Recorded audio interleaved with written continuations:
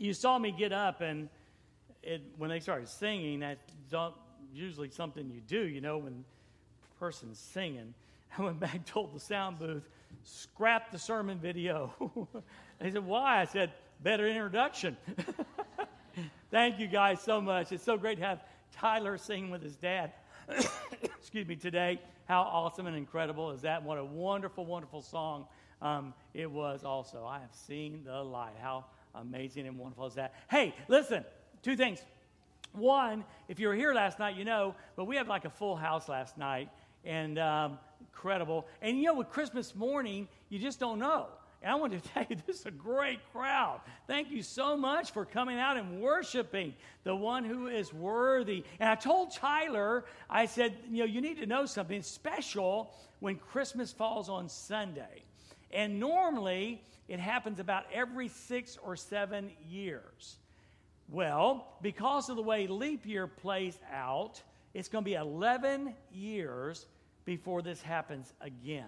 So we need to worship and celebrate, especially because you won't get this opportunity for 11 years. And I said, Judy, I'll be knocking on the door of 80 when this happens again. And I told Tyler that, and he goes, yeah. So anyway, so today's message is called Home for Christmas. And really the main scriptures in Luke chapter 15, we tie up with John chapter 3, verse 16 and 17. What a perfect Christmas verse. It was 1943. And Bing Crosby recorded a song entitled, I'll Be Home for Christmas. I think I know the words, but let me read them to you. I'll be home for Christmas. You can count on me. Please have snow and mistletoe and presents under the tree. Christmas Eve will find me where the love light gleams. I'll be home for Christmas, if only in my dreams. And what's so special about that, if you know your history just a little bit, we were smack dab in the middle of World War II. And the song was written for the soldiers who were serving overseas, fighting and defending our country. It really resonated with them. The song, of course, was a huge hit, except for in England. And in England, the English government, the government of Britain, banned the song because they just felt it was too sentimental and might demoralize the troops. And we saw the other way, that it would encourage them and bless them. And indeed, it did. So I thought about that, and I thought about the story today that I'm about to tell, and I think it's just really one of the most perfect Christmas stories. And, of course, it's about a young man. It's a parable that Jesus told from Luke chapter 15. And the story goes that this young man was struggling with his father, with restrictions, with an older brother, most likely. There was just too much going on. And so there was a war going on in his heart, just like there's a war going on in the lives of those people that served in World War II. And so he finally decided he'd leave. He said, Father, I want you to give me everything I've got coming to me, and I'm going to leave. And so he did. He packed up and he left. And he went, the Bible says, and calls to a far country, really as far away as he could get from those troubles that he was experiencing, as far away as it was for those troops that were in the Pacific Ocean or in the front there in Germany, in France, in Europe. And so he went, and he had a great time. He had lots of money, and because he had lots of money, of course, he had lots of friends. And then something happened. The money ran out. He didn't keep track of his bank balance, and the money ran out. And so he had to get a job. And there's a great famine in the land, and no one wanted to hire him. And so he ended up finding a job feeding pigs. And for a young Jewish boy, well, that was just about as low as you could get. And so he's out feeding the pigs, and he's so hungry that he starts and wants to eat the pig food. And then the Bible simply says this. He said he came to his senses. He came to his senses. Now, this was about AD 30, somewhere in there. So 30 Christmases had come and gone, I'm sure unrecognized and unknown, Jesus was about 31, maybe 2 years old when he's telling this story. So his birth had been observed, 31, 32 times. So it's far-fetched, and excuse me for taking the liberty, but he's sitting there one day, he goes, you know what? I would sure like to be home for Christmas. He thought about Dad. He thought about how the servants had more to eat than he could imagine at that point in his life. He said, how good would it be to be home for Christmas? And so he packed up the little stuff that he had left, and he started heading toward home. Not sure of what he would receive when he got there, with the reception he would receive, he wasn't sure. But it was more than he could imagine. And I want to tell you something today. Maybe there's a war going on in your life. Maybe you're at odds with God. Maybe you're at odds with someone else. And there's a war going on. And there's longing in your heart for a healing. There's a longing in your heart for a healing between you and God. The thought of God, if he's real, and he is, that you could be a child of God, that you could be forgiven, that you would be embraced by this loving God, really is too much for you to even dream about. And maybe there's some healing that needs to take place in your heart. And you've wrestled with it and wrestled with it and wrestled with it. But maybe you're dreaming today of a Christmas morning when all that anger and bitterness would finally go away. Well, the young man gets up and starts traveling. And after a while, and it is a far country, after a while, we pick up in Luke chapter 15 and verse number 20. So he decided he wanted to be home for Christmas. So he returned home to his father. Now, this is so wonderful. The Bible says, and while he was still a long way off, his father saw him coming. And you know what that means? That means that every day the father would get up and just look. He would look toward the rising of the sun, perhaps, and look for a boy who was finally coming home for Christmas. And can I tell you something? God's looking for you today. God is looking for you today. He longs for the day when you will come home for Christmas. So his father was looking day after day. He hoped his boy would come home. So our teaching point says this, and believe this: no matter how broken, in other words, no matter how much you have messed up your life.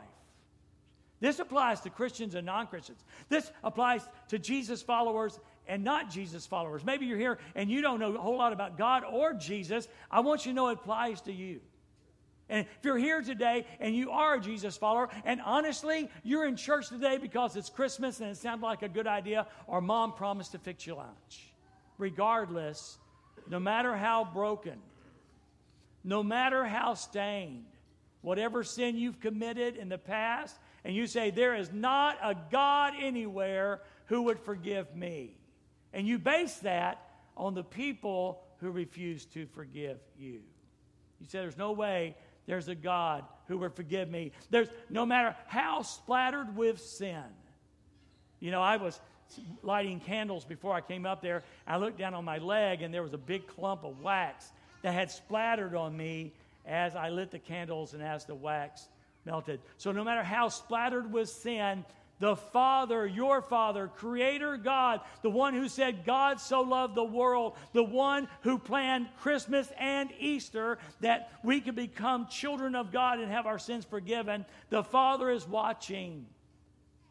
And here's the good news. He's waiting for you to come home this Christmas.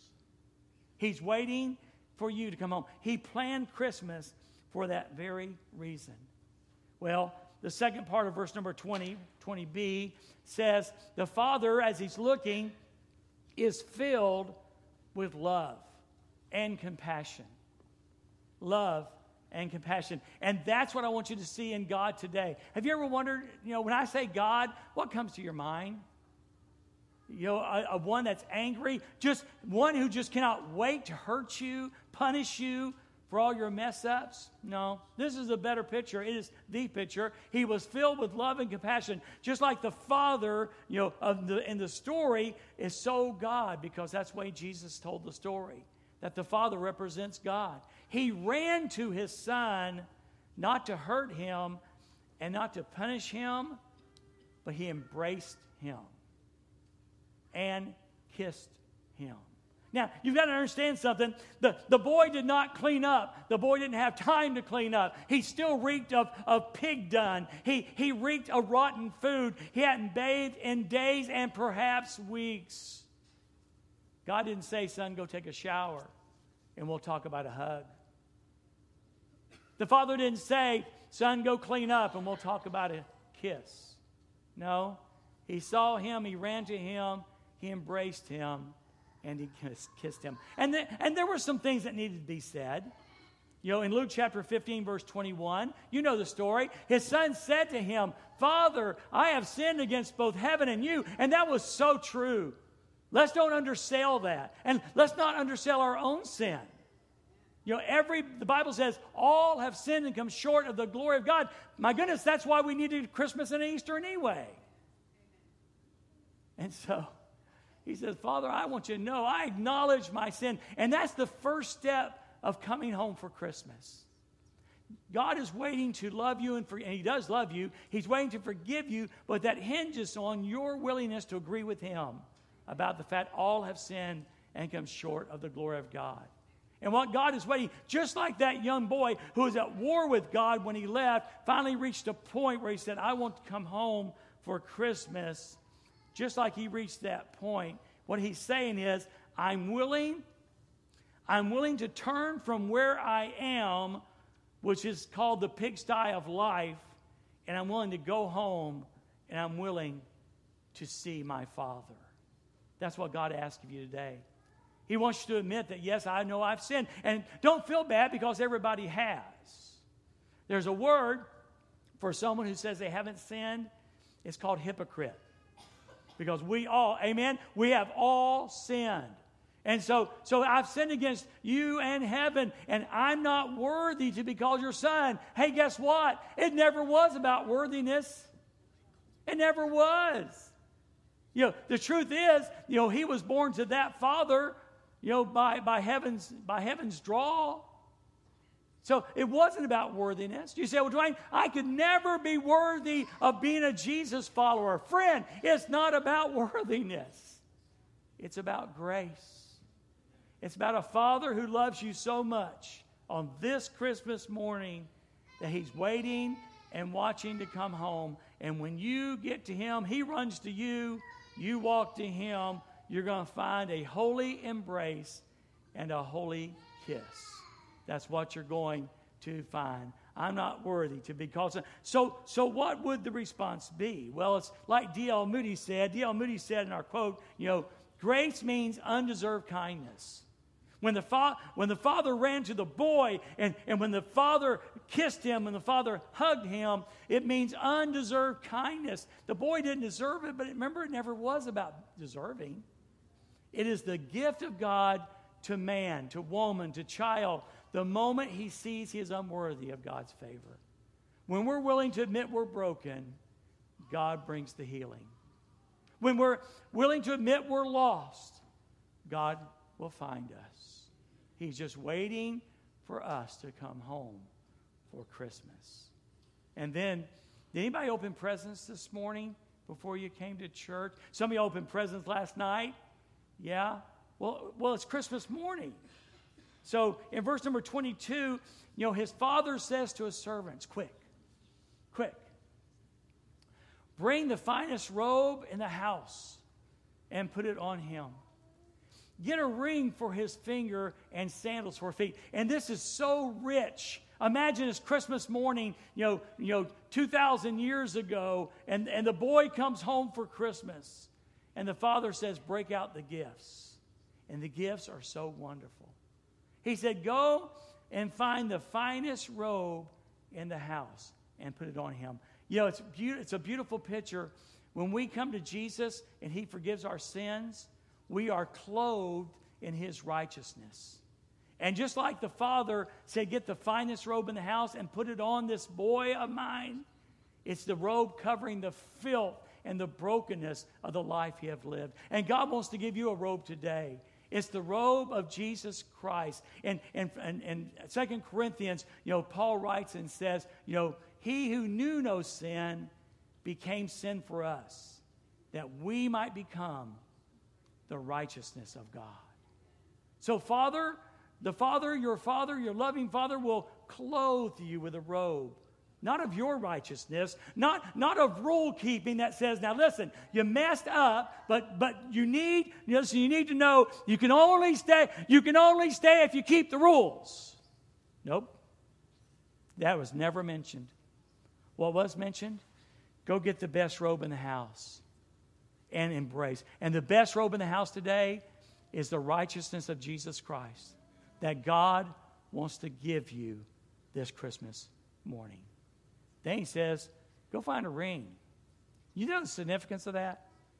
It was the Father's signet ring. It wasn't just any ring. It was the Father's signet ring. And once again, the ring was slipped on the finger of the Son. And once again, listen. Once again, the Son had the authority to speak for the Father. It's a matter of trust. Not only did God give him righteousness, the Father gave him a restored trust. I want you to know something. If you receive Jesus Christ as Savior, you come with all the authority of God on your life. He doesn't hope you make it and get it right. When you, by faith, come to Jesus Christ, you are endowed with the authority of Almighty God on your life. Yes. And that means He trusts you. You've been broken because you've messed up so much. People said, don't trust you anymore. Perhaps you messed your marriage up and your wife said, I'll never trust you. Or perhaps your parents have messed up and they said, we'll never trust you. Come home to God this Christmas. Come home for Christmas. And you're going to find a Father who loves you enough and will restore trust. And then simple shoes. Simple shoes. Not only did he get the robe of righteousness, not only get the ring of trust and authority, he gets the shoes of sonship. See, slaves didn't wear shoes. They wore nothing. And when the Father gave him that pair of Hey Dudes that morning, some of y'all got Hey Dudes for Christmas, I know you did. When you got that pair of Hey Dudes that morning, He's saying, son, you're family. You're not a servant. You're family.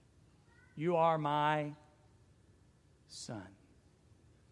And God waits to welcome you into His family. And then it's cool because He wasn't done yet. See, the beauty of Christmas is not just in the gifts. It's not just in the gifts. I love this. The beauty of Christmas is not in the presents, but in His presence. David Jeremiah said, all the Christmas presents in the world are worth nothing without the presence of Christ. How beautiful is that? So what does the daddy do next? What does the father do next to this boy who's come home for Christmas? It says in verse 23, we want to kill the fatted calf we've been fattening. We've been fattening up a calf for a big celebration, and this is it. We must celebrate with a feast. Well, why would we celebrate? Well, every time a sinner comes home, their past is erased. Every time a person puts their faith and trust in Jesus, their past is erased. What you got? What's in your past you wish wasn't there? I know a God who has a all-powerful eraser. I love that. Every time a sinner comes home, their past is erased. A new future begins. God not only gives you a new past, and which again seems impossible, but He also gives you a new future. Oh, you won't be perfect, but you'll be forgiven. And you will be an experiencer of God's constant grace. And this is from the Scriptures, and the angels throw a party. God is just waiting to throw a Christmas party on your behalf. He's just waiting for you to come home. And I got good news. Every one of you, when you trusted Jesus, you got a party too. We might not know the full details of it until we get to heaven, but you got a party too. Well, verse 24. This son of mine was dead and has now returned to life. He was lost. This is such a great Christmas verse. This is what God does. The Bible says in the book of Ephesians, we were dead in our trespasses and sin. Every one of us were dead in trespasses and sin. And this son of mine was dead, but now he's returned to life. And that's what God does for the person. We were dead in trespasses and sin, and he gives us new life. A life he'll never take away. A life he'll never take away. And now he's found. So who's this speaking? The Father, who represents God. And what did God say? He said, we got to have a feast. He was dead, now he's alive. He was lost, and he's found. Let the party begin. And God is in heaven today saying, oh, I can't wait for the party to begin. And he wants to throw it on your behalf. Isn't that an amazing God? I know we confuse God with church and God with religion, but please don't do that. Religion's about keeping rules way too often. And church can become an issue of pride because we think how good we are that we got up and came to church this morning. But you know what? God is about grace. God is about forgiveness. God is about love. God is about, for God so loved the world that he gave his only begotten Son, that whosoever believes in him should not perish, but have everlasting life. So if you find yourself sitting in a far country, you're at war with the world or someone else or maybe God, just know he's waiting for you to come home. Billy Graham said, the very purpose of Christ coming into the world, the very reason of Christ coming into the world was that he might offer up his life as a sacrifice for the sins of men. This is the heart of Christmas. The very heart of Christmas is that God loved us and sent his Son. My daughter said one time, she said, Daddy, we're taught John 3:16 so well. What happens to John 3:17? Because it's really powerful too. It says this, for God did not send his Son into the world to condemn the world. Now, see, some of y'all think that, and perhaps some on the Facebook think that, God's all about condemning. No, God's all about loving, and God's all about forgiving. He sent his Son to a Roman cross that we could be set free. He didn't send his Son into the world to condemn the world, but that the world through him might be saved, might be forgiven, might spend eternity at home in heaven, where every day is Christmas, where every day is Christmas. So we're going to do things a little bit different this morning. We are privileged to be able to observe the Lord's table today, and we're going to combine the coming of receiving the elements and with the time of decision. And if today you liked what you heard and you know it's never happened in your life, man, we would love to take time today and share how you can know Jesus Christ as your own Lord and Savior. I'll be standing down front. If you want to come up and chat with me, we got time. But what we're going to do is our team's going to be coming up just a moment. They're going to come up and they're going to sing a song this morning. And we're going to observe the Lord's table. Now, we practice open communion in case you're a guest here. And I've not found a better term. What it means this, the Lord's Supper is not about Dorsville Baptist Church. It's about God's family.